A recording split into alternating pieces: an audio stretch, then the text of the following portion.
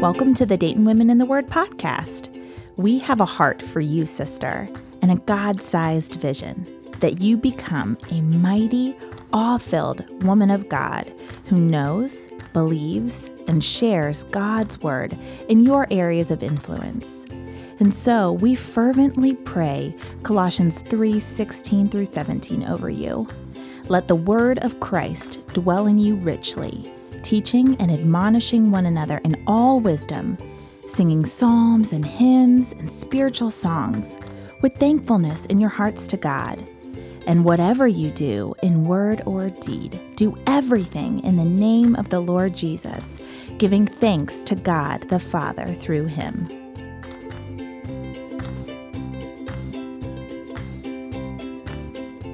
Hey listeners, this is the final Hosea recording of the summer. Thank you so much for joining us in God's Word.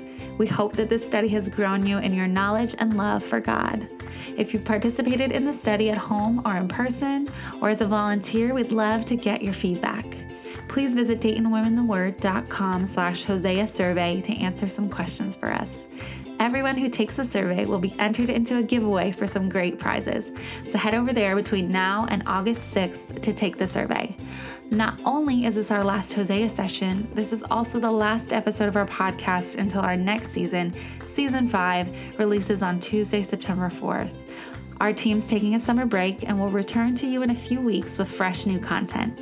In the meantime, if you're local, be sure to grab your tickets for our live podcast recording on September 22nd. Tickets are limited and only available for a few weeks or until we sell out. Find all the details at DaytonWomenInTheWord.com/podcast live. Please do it. We can't wait to see you there. And now here's the final session of Hosea on chapters 13 and 14.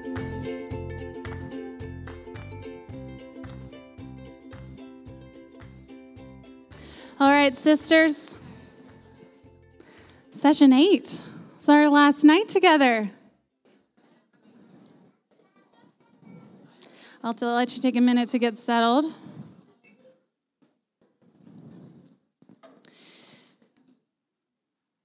If you've been checking your email, you'll know that we have a survey for you guys to fill out at the end of the session, or you could have already filled it out, that's fine.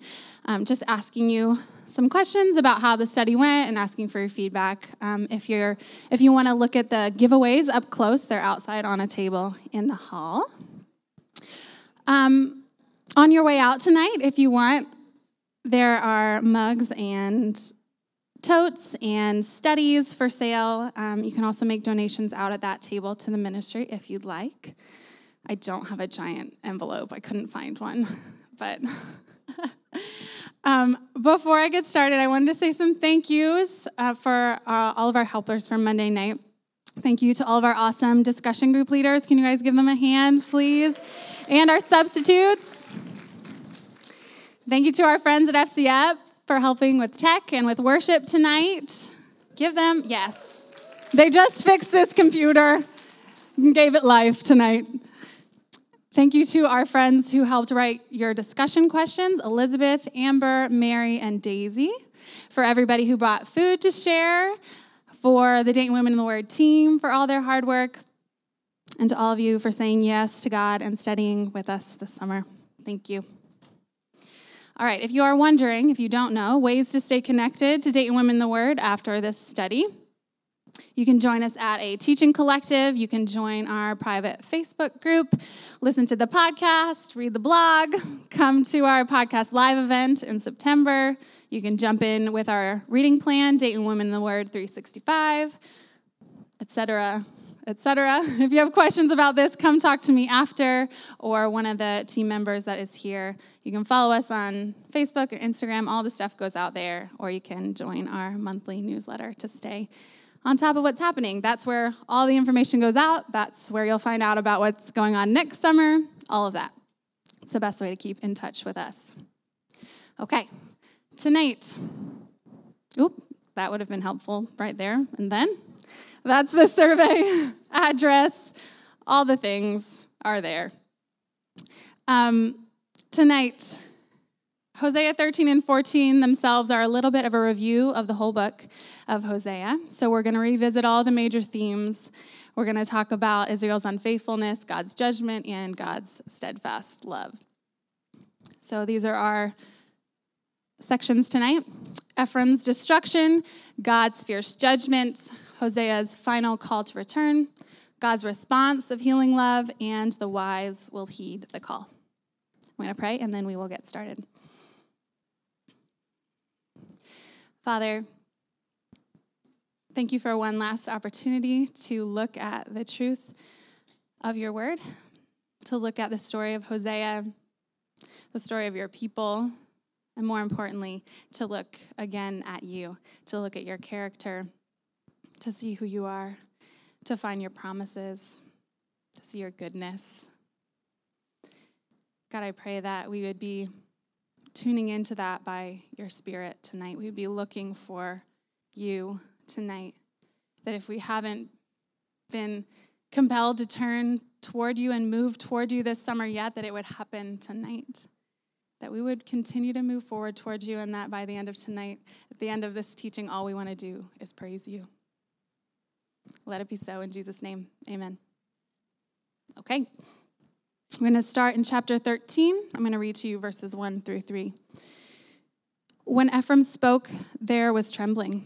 He was exalted in Israel, but he incurred guilt through Baal and died. And now they sin more and more and make for themselves metal images, idols skillfully made of their silver, all of them the work of craftsmen. It is said of them, those who offer human sacrifice kiss calves.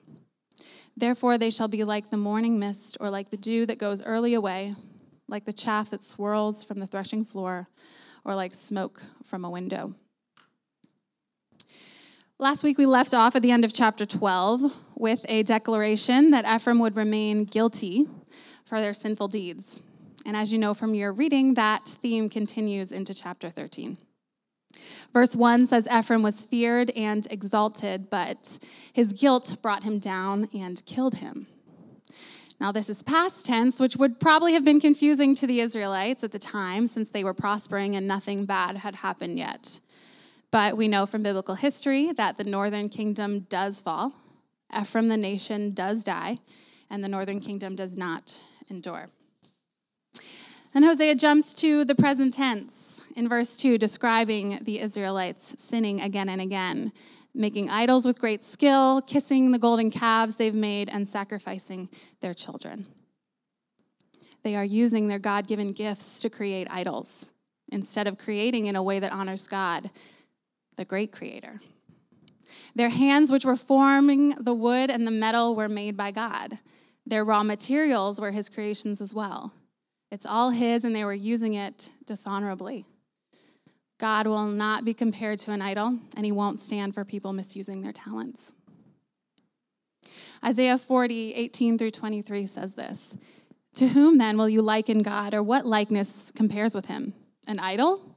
A craftsman casts it, and a goldsmith overlays it with gold and casts it for silver chains.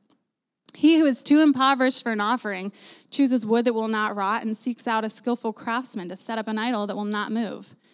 What he's saying there is that the people are too poor to give an offering to God, but they delight in picking out expensive wood and the best craftsmen to make their idols.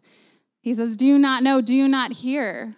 Has it not been told to you from the beginning? Have you not understood from the foundations of the earth? It is he, God, who sits above the circle of the earth, and its inhabitants are like grasshoppers, who stretches out the heavens like a curtain and spreads them like a tent to dwell in, who brings princes to nothing and makes the rulers of the earth as emptiness."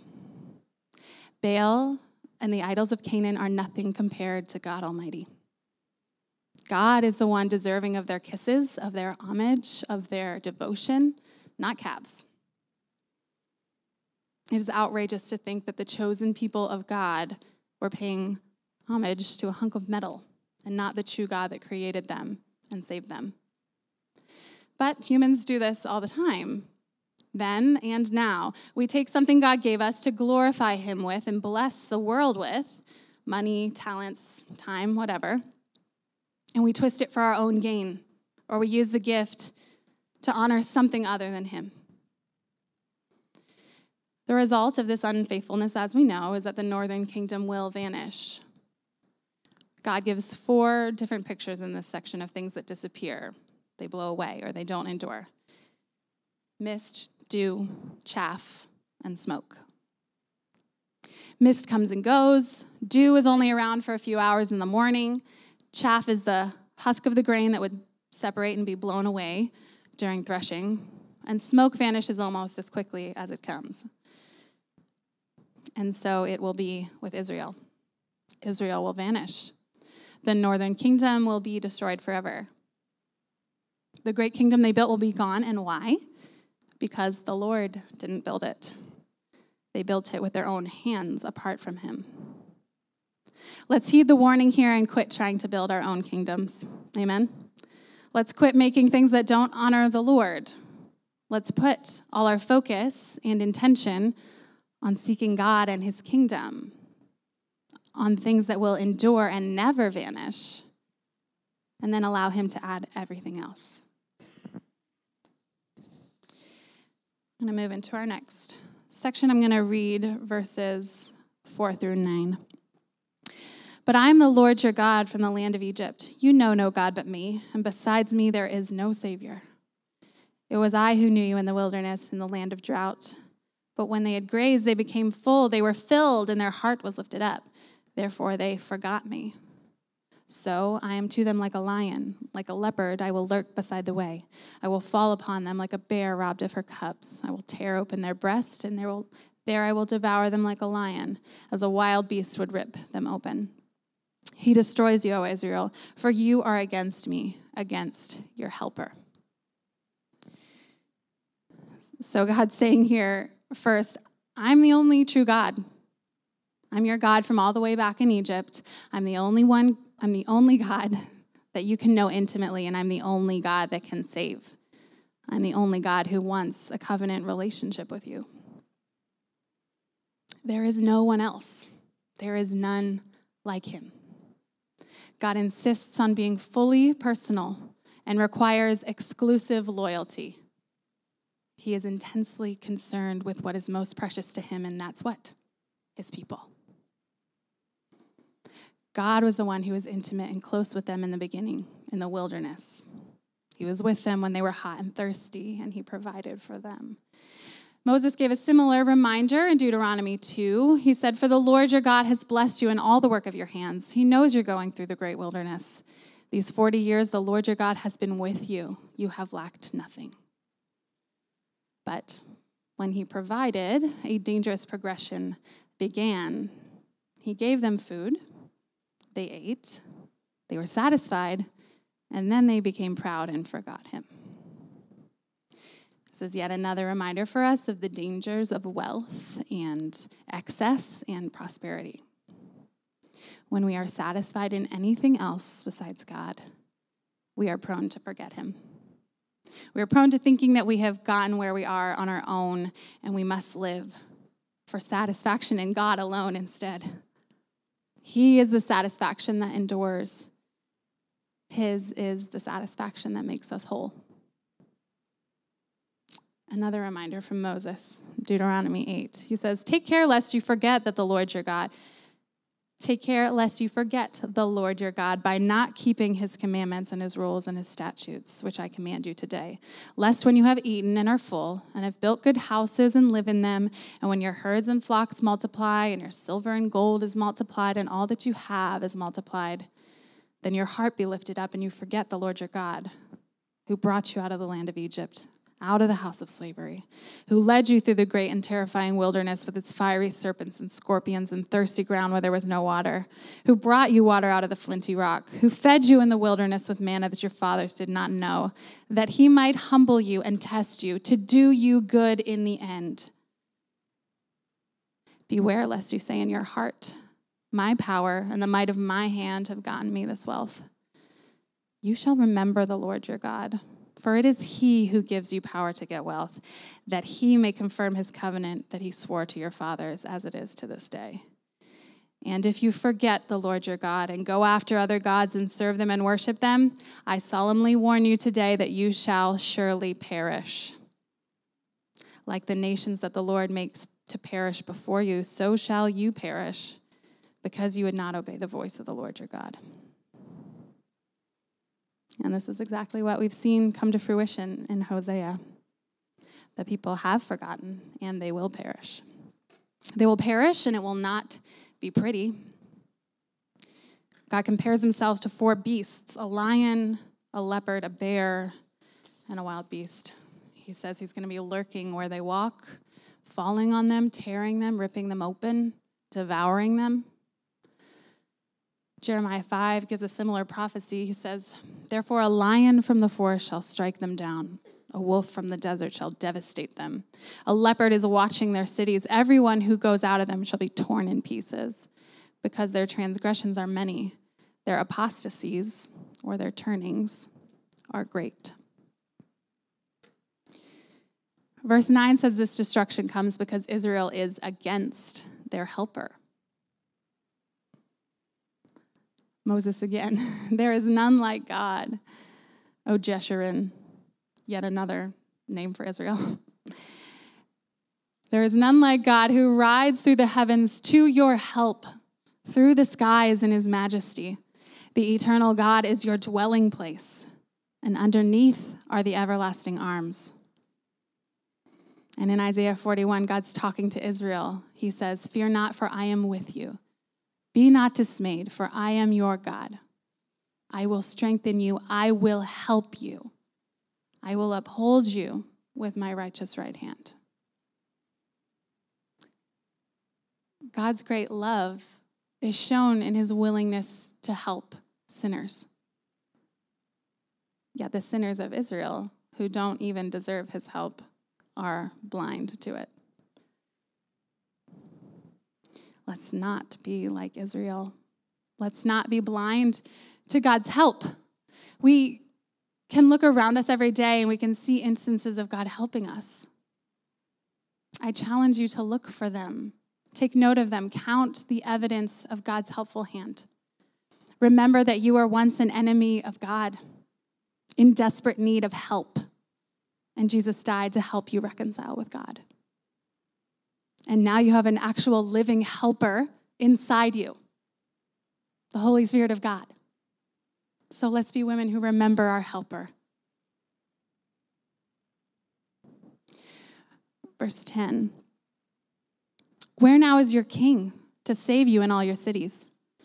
Where are all your rulers, those of whom you said, give me a king and princes?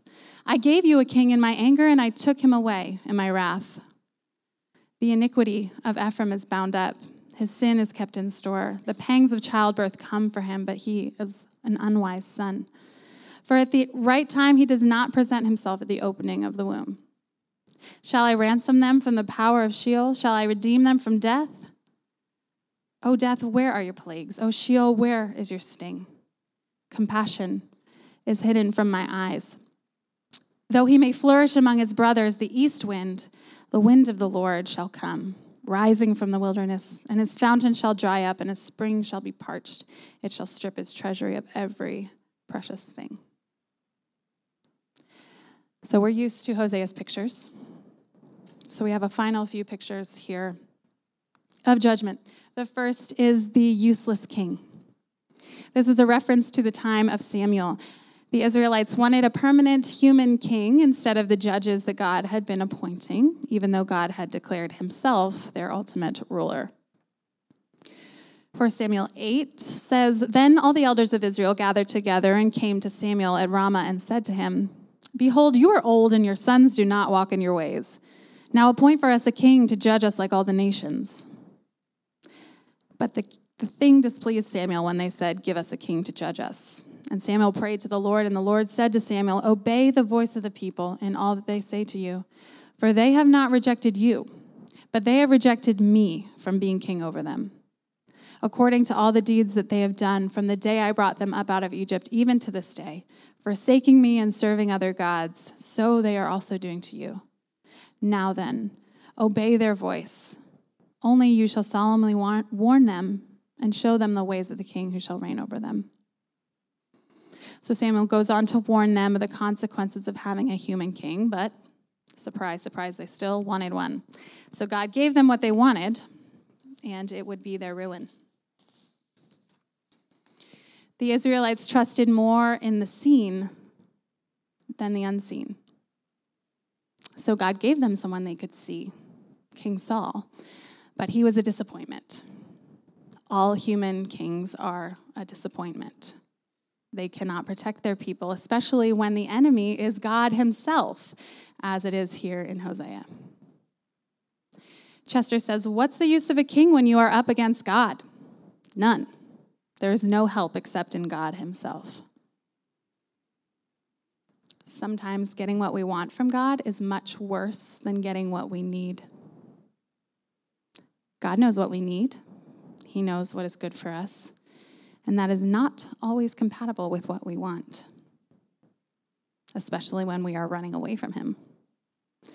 So at times he gives us what we want, and that ends up ruining us. But the hope is that when we are at our lowest, we will remember him and we will turn back and we will learn to walk in his good ways. Isaiah 26:9 says, "For when your judgments are in the earth, the inhabitants of the world learn righteousness." The second picture is the bag full of sin. Israel's sins are being stored up by God. They are being listed, cataloged. It's as if he has a storehouse full of them. The same is true for us. Every sin we commit is noted and counted by God. It will not be forgotten by God, even long after it is forgotten by us. Our sin is not forgotten until it is pardoned. And the same is true for the people in Hosea's day and in our own day that prosper even though their hearts are wicked. God hasn't failed to notice, and he's not indifferent. He is storing up their sins in a bag too, patiently giving them a chance to turn and repent. And one day our bags will be full, and it will be time to count all of those sins. If we know Jesus, he steps in and he pardons us from each and every one of them with his perfect life. He has paid for every last sin, past, present, and future. Jeremiah 31:34 will be true for us in Christ. "They shall all know me, from the least of them to the greatest, declares the Lord. For I will forgive their iniquity, and I will remember their sin no more." The third picture is of the unborn child. This child won't come out of the birth canal, even though the labor pains are signaling him to come. He is stubborn, he is stupid, he is missing the signals. The unwise son reminds us of our need for a wise son. And Jesus fulfills this need. 1 Corinthians 1:30 says, "Jesus became to us wisdom from God, righteousness and sanctification and redemption." He became wisdom. Like we talked about last week, Jesus was the perfect Israel, the perfect wise son. He did everything that Israel couldn't do. So he will be the one to ransom and redeem them and us from death. This moves us into this section, verse 14 and 15. Isaiah says that he will swallow up death forever, and the Lord God will wipe away tears from all faces, and the reproach of his people he will take away from all the earth. Now, Paul uses verse 14 to talk about Jesus coming again and defeating death forever. It's 1 Corinthians 15. He says, "I tell you this, brothers, flesh and blood cannot inherit the kingdom of God, nor does the perishable inherit the imperishable. Behold, I tell you a mystery. We shall not all sleep, but we shall all be changed in a moment, in the twinkling of an eye at the last trumpet. For the trumpet will sound, and the dead will be raised imperishable, and we shall be changed. For this perishable body must put on the imperishable, and this mortal body must put on immortality. When the perishable puts on the imperishable, and the mortal puts on immortality, then shall come to pass the saying that is written in Hosea. Death is swallowed up in victory. O death, where is your victory? O death, where is your sting? The sting of death is sin, and the power of sin is the law. But thanks be to God who gives us the victory through our Lord Christ Jesus." For followers of Christ, death has no victory and it has no sting. Jesus made sure of it. We have victory over sin and death in him. The last picture of judgment is the destructive wind. And this wind is described as drying up fountains and springs and stripping Israel of their treasures. When Jacob names his sons in Genesis 41, it says the name of the second he called Ephraim. Ephraim, we've been talking about. For God has made me fruitful in the land of my affliction. Now, Ephraim did experience fruitfulness and prosperity, but it would not endure. The east wind would destroy all remaining fruit. Last verse of chapter 13. Samaria shall bear her guilt because she has rebelled against her God. They shall fall by the sword. Their little ones shall be dashed in pieces, and their pregnant women ripped open. Chapter 13 ends the same way that chapter 12 did last week. Israel's going to remain guilty, and she's going to suffer the consequences for her rebellion. Rebellion against God always leads to punishment. There will be no future generation. Hosea is using again that intentional fertility language, focusing on what the Israelites hold most dear. God's judgments might seem excessive to us here, as they have throughout Hosea, but they are not arbitrary. These horrific practices of war that Hosea describes, the dashing the little ones on the rock and the ripping open of pregnant women, these practices have been specifically connected to the Assyrians.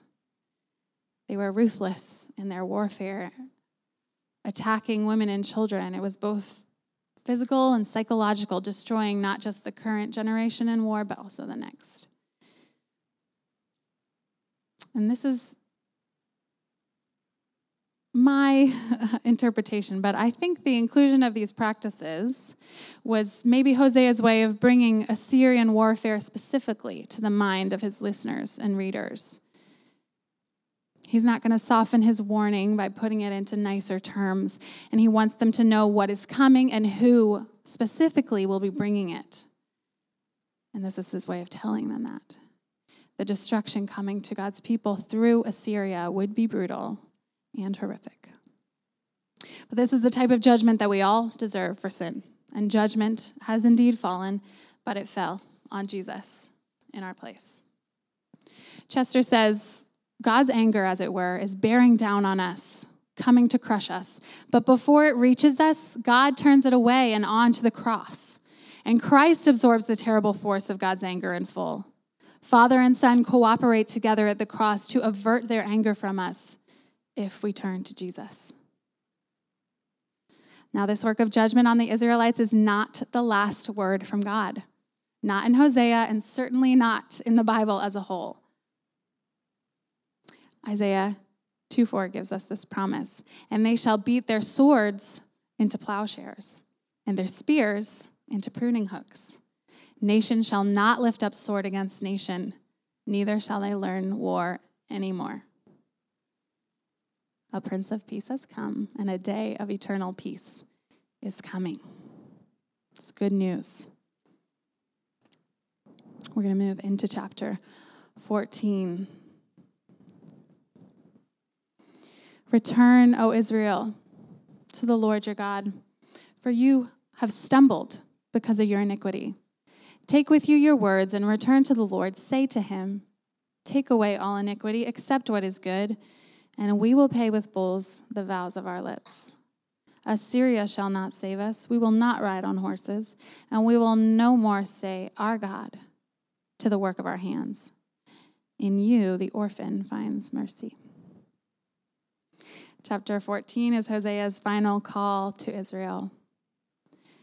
We've seen a few, chapter 3, chapter 6, chapter 12. He's saying, return, come back. You have stumbled, but that doesn't mean that you've fallen completely. We can recover from a stumble. There is still hope for change and restoration. Turn toward the Lord. He will not give up on you. That sounds good, but what does that look like practically? How do we do that? Starting in verse 2, Hosea gives us a framework for repentance. It's like a confession how-to. Chester calls this a liturgy of turning, which I love. Hosea is showing us the way back home to God. So what is the way? First, we must confess with our mouths. We must bring our words to God. We must speak to him. This is a relationship. We wouldn't expect a person to magically be reconciled to us without talking to them. So why do we do that with God? We have to go to him, turn toward him, and speak. And what do we say? Hosea tells us. He says, ask God to take away your sin. We admit to God that we have sinned, and we don't make excuses or try to play it down. We tell him what those specific sins are, even though he already knows. It is healing for us to say it out loud. And we know now with confidence that this has already been done in Jesus. John 1 says, behold the Lamb of God who takes away the sin of the world. The second thing is to ask God to accept what is good. And what is good here means our verbal repentance. So we're asking God to accept our sacrifice of confession. In Hebrews 13, we're called to this very same practice. It says, through him then, let us continually offer up a sacrifice of praise to God. That is the fruit of lips that acknowledge his name. And Psalm 69 does the same. I will praise the name of God with a song. I will magnify him with thanksgiving. This will please the Lord more than an ox or a bull with horns and hooves. What? Man, our words will be our sacrifice offered on God's altar. No bulls necessary. And this will please him more than burnt offerings. That's good news for us because we don't have burnt offerings to give. The third thing is to confess that God is the only true God, the only Savior. So here we are acknowledging what is true about God and forsaking all others. Assyria won't save Israel. Horses won't save them. Idols won't save them. For us, restored relationships won't save. Perfectly curated social media feeds won't save. The right neighborhood won't save. The next best job won't save. Whatever it is, if it's not God, it won't save us. Plain and simple. Hosea doesn't want us to just say we're sorry for looking to other saviors. He wants us to actually say we're going to turn away from them.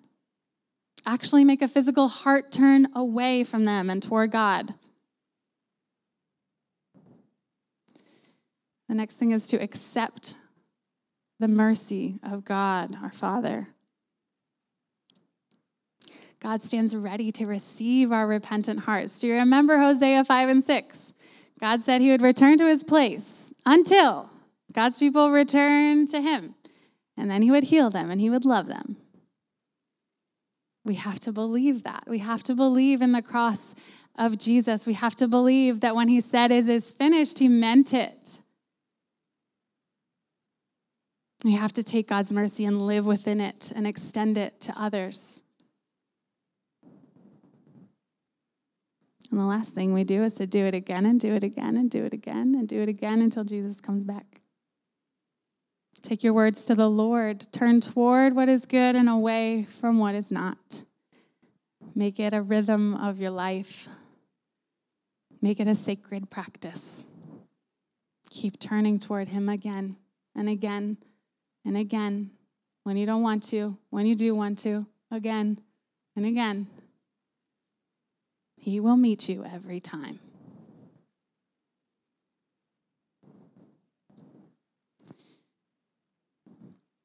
I have to give you another Chester quote. It's too good.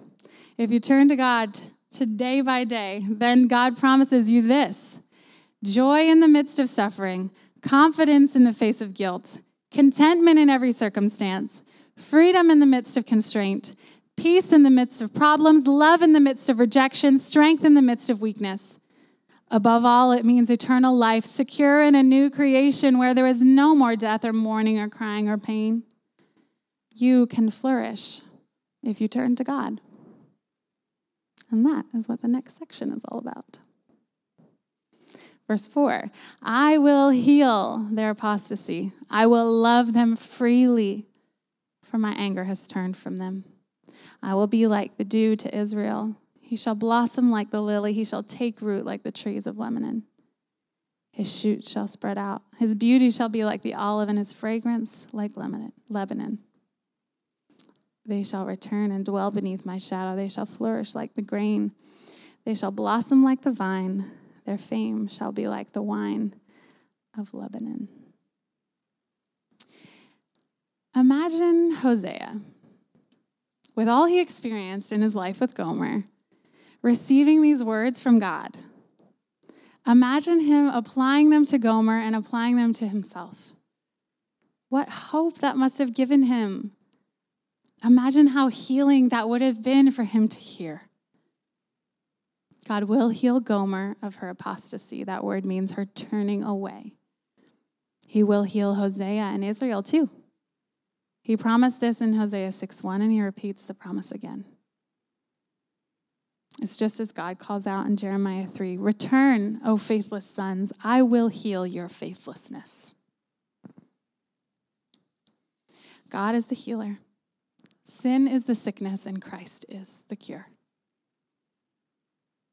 Matthew 9 says Jesus came for the sick. When we know we are sick, we start looking for the cure. And in Jesus, we have healing forevermore. In Revelation 22, we read about what flows out from God and from the Lamb.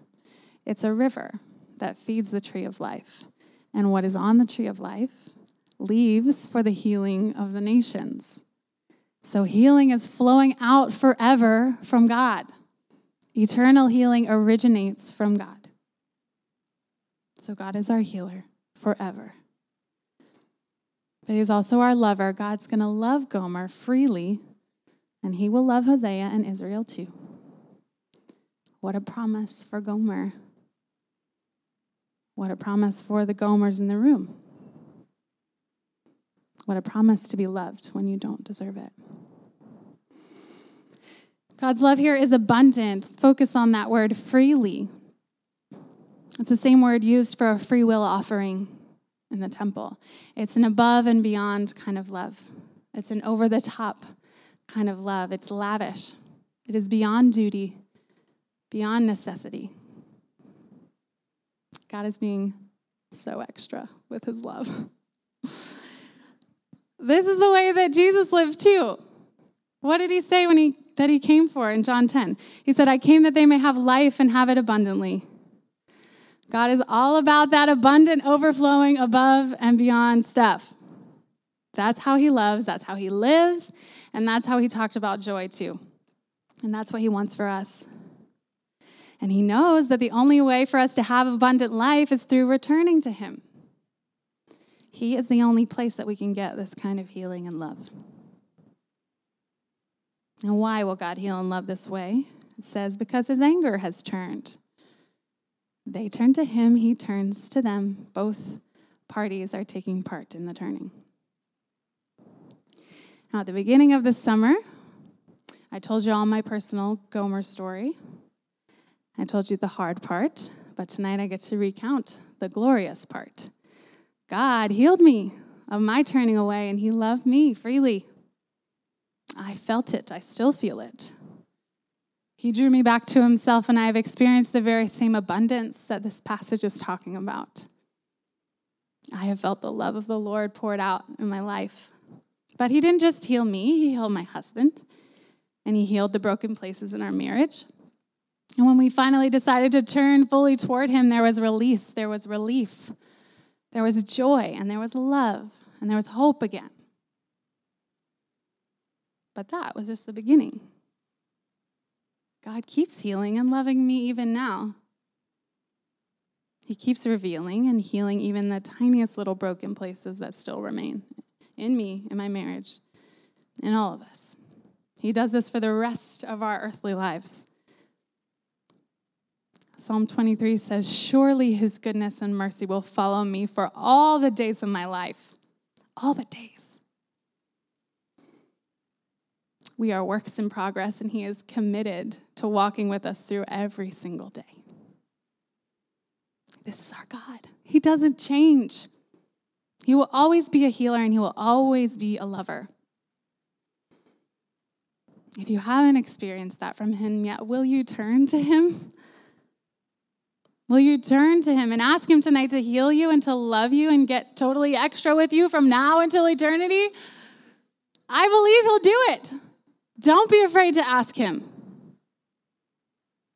So God heals and he loves and he starts to make things grow. This is garden language. Israel is described as fresh and deeply rooted and increasing. They have a future. Israel's going to be like a blossoming flower or a vine, a beautiful, deep-rooted, fragrant tree. There are several other places in Isaiah and the Psalms that describe Israel as a growing or blossoming, healthy plant. I'd love to read them all for you. They're up there on the screen. Psalm 52 is my favorite. God connects righteousness here with flourishing and joy and love and gratefulness.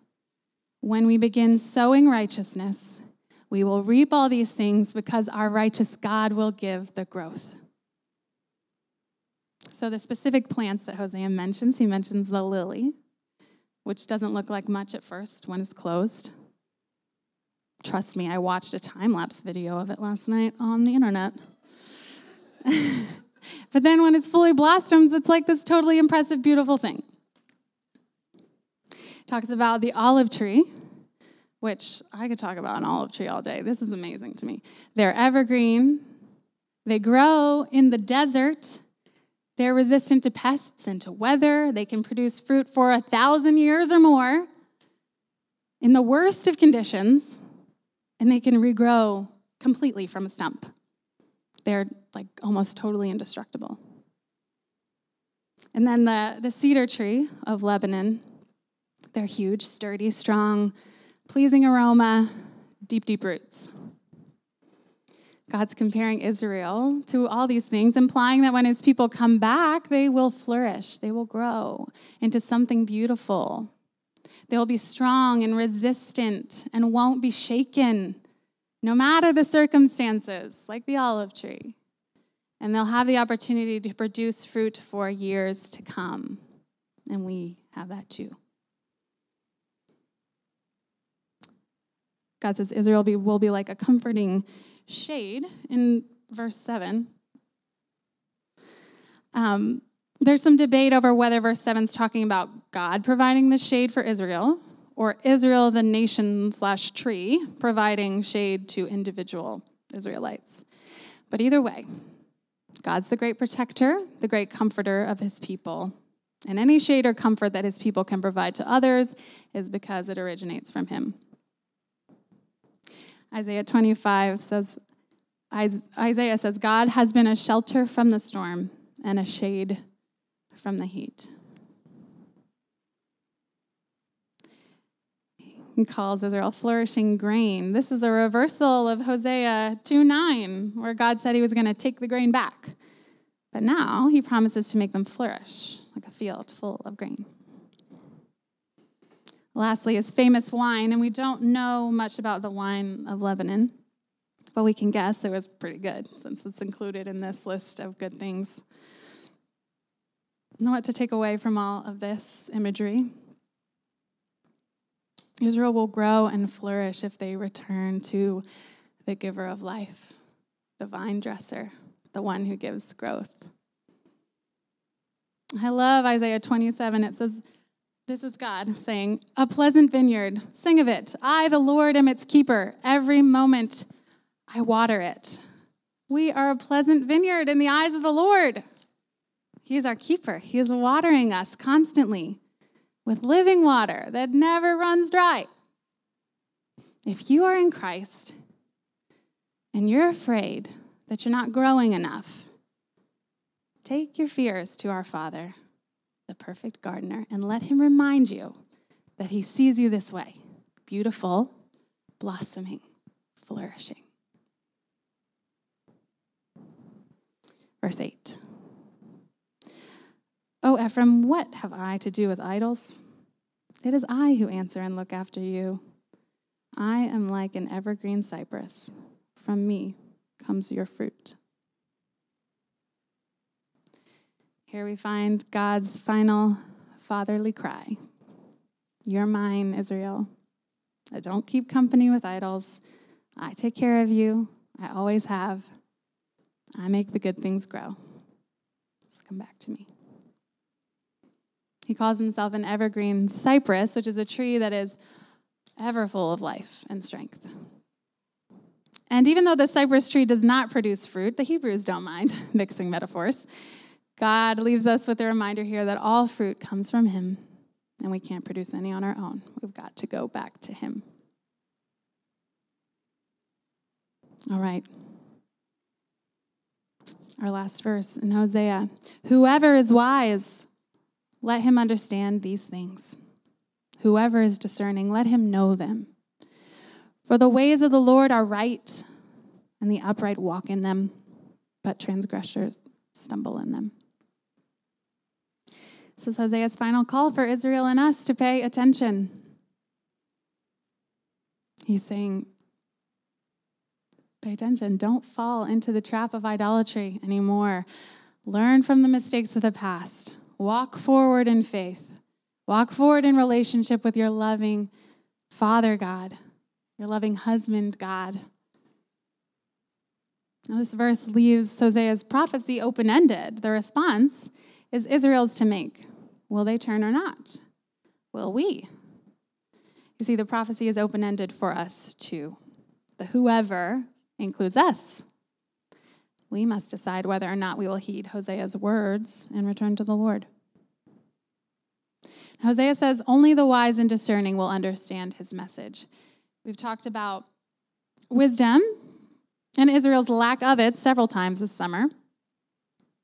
Wisdom is humble reliance on God, faithful obedience to his ways, and it starts with complete reverence and awe of him. Psalm 107 gives a similar call to Hosea's. It says, "Whoever is wise, let him attend to these things. Let them consider the steadfast love of the Lord." If we are wise, we will think about Hesed. That is what Hosea has been all about. So count yourselves wise, ladies. Considering the great and inexhaustible love of God is connected with wisdom. Now, those of us who are in Christ are becoming more and more like him each day. And if all the treasures of wisdom and knowledge are hidden in Christ, like Colossians 2 says, then we are becoming more and more wise as part of our sanctification. In Christ, with the power of the Holy Spirit, we can be confident that we possess godly wisdom. John 8 says, "Whoever is of God hears the words of God." And John 18 says, "Everyone who is of the truth listens to my voice."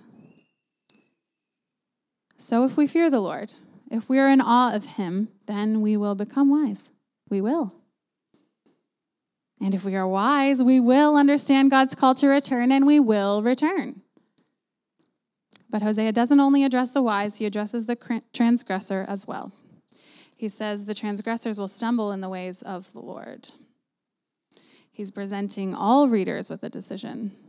Will you heed God's call and walk in his ways, or will you ignore him and stumble? In Jesus, we are presented the same line of decision. In fact, Jesus is the ultimate line of decision. What you believe about him determines the trajectory of your life. Jesus is a cornerstone to some and a stumbling block to others. 2 Corinthians 2 says, followers of Christ are the fragrance of life to some and the fragrance of death to others. And it's through that fragrance that the knowledge of Christ spreads to others, who then are also presented with the question of what to think about Jesus. This is the perennial call of God, of the Bible, of the gospel. Hosea asks us all, what will we do in response? Wise people, wise women will turn to the Lord and confess their sins. And our merciful God will always respond to this turning with ridiculous-free love and healing and abundance, always. We've come to the end of our text. Hosea is over, but the story of Israel is not. So what actually happened after Hosea prophesied? Well, what he said was going to happen happened, judgment-wise and salvation-wise. The Israelites were exiled to Assyria starting in 740 BC. Samaria falls in 722 BC. The northern kingdom would never appear again. And this probably happened in Hosea's lifetime, but we're not sure.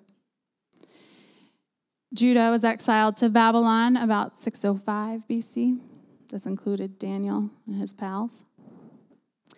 The return from exile happened in 539 BC. Then we had a few hundred years under Persian rule, some other rulers, the 300 years of silence where God didn't speak to his people. And then Jesus comes. So Hosea's prophecies came true in some immediate ways with the exile and return of God's people, but also in ultimate ways with the coming of Jesus. Now, in the first session, if you remember, I shared a list of things that we could expect to happen as we studied Hosea. I wanted us to consider if what we expected to happen actually happened by asking you a few questions. My favorite thing to do is ask you guys questions. So, did Hosea do what we expected it to do? Let's consider. Do we have a greater affection toward God than we did 8 weeks ago? Are we more committed to him? More committed to turning toward him and pursuing him as he has pursued us? Are we more aware of the lesser loves in our lives and more committed to turning away from them? Was our unfaithfulness and fickle love exposed as we read? Did we experience heartbreak over our sin? Are we more committed to the family of God? Do we have greater enthusiasm to serve? Do we have a greater love for the lost, a greater urgency to tell people the good news of Jesus? Were we made uncomfortable at all by God's intimate and unstoppable pursuit or by his judgment? Did he wound us in any way or expose any old wounds? Do we see God more for the alluring husband and the tender father that he is? Do we believe more fully that he is a healer and a redeemer? Have we repented and turned toward him for healing and for love? Now, in asking these questions, I'm not expecting a total 180 life transformation or that you would answer yes and amen to every single one of these questions. But if God has peeled back even a few more layers of who he is for you to see, if he's taken even one scale off your eye so you can see him more clearly, then Hosea has done what Hosea intended to do. And our good God is worthy of praise. Now, I have to say it to you just one more time. Turn to him, okay? Turn to Jesus. Your life depends on it. Turn and face him and move toward him and move forward in his direction all of your days. When you lose your way, confess it to him and return again. Let him heal you. Let him make you whole. He stands ready to do it. Let him cover you with his ridiculous, never-ending, unstoppable, always pursuing love. In Christ, we have the opportunity to live in the light of his love for all of our days. Let's not miss it. Let's not choose the lesser when the greater is right in front of us, just waiting for us to come. Come to Jesus, sisters.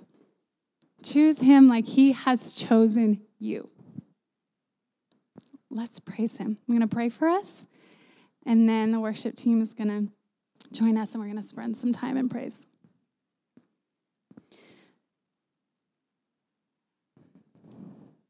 God, Father, our husband, you have been so good to us this summer. I believe that you have peeled back some scales from some eyes and that you've shown some of these women in this room more of who you are. That your word has done what it comes to do. To break us apart sometimes, to wound us, but also to heal us. God, I pray that we wouldn't just leave here tonight saying, oh, that was a great Bible study. Maybe I'll do that again next summer. I pray that there are changed lives in this room. God, that we would do something different, knowing what we know. That we would see the story of Israel, the story of Hosea and Gomer, and we would live differently because of it. That we wouldn't just go on living, doing those things that you told us through this study that you didn't want us to do anymore. That we wouldn't keep holding on to those things that you wanted us to let go of. That we wouldn't keep pursuing anything that isn't you.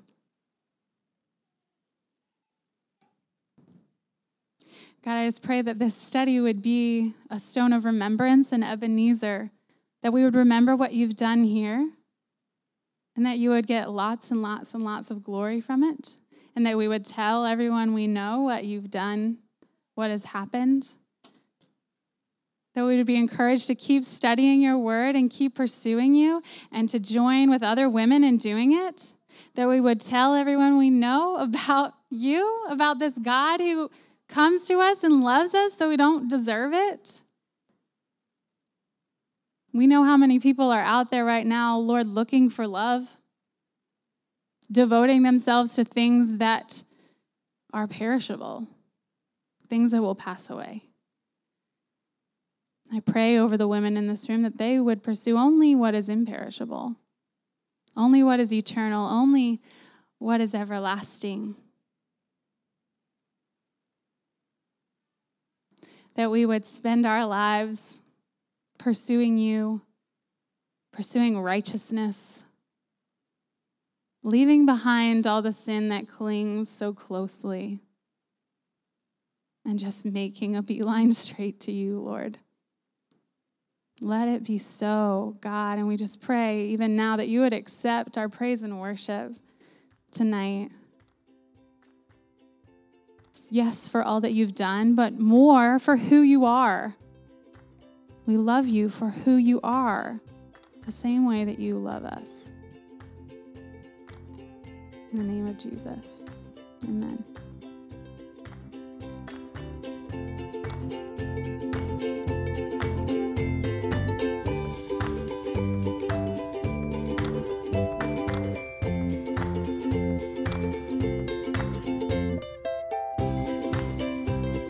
Thank you for listening to the Dayton Women in the Word podcast.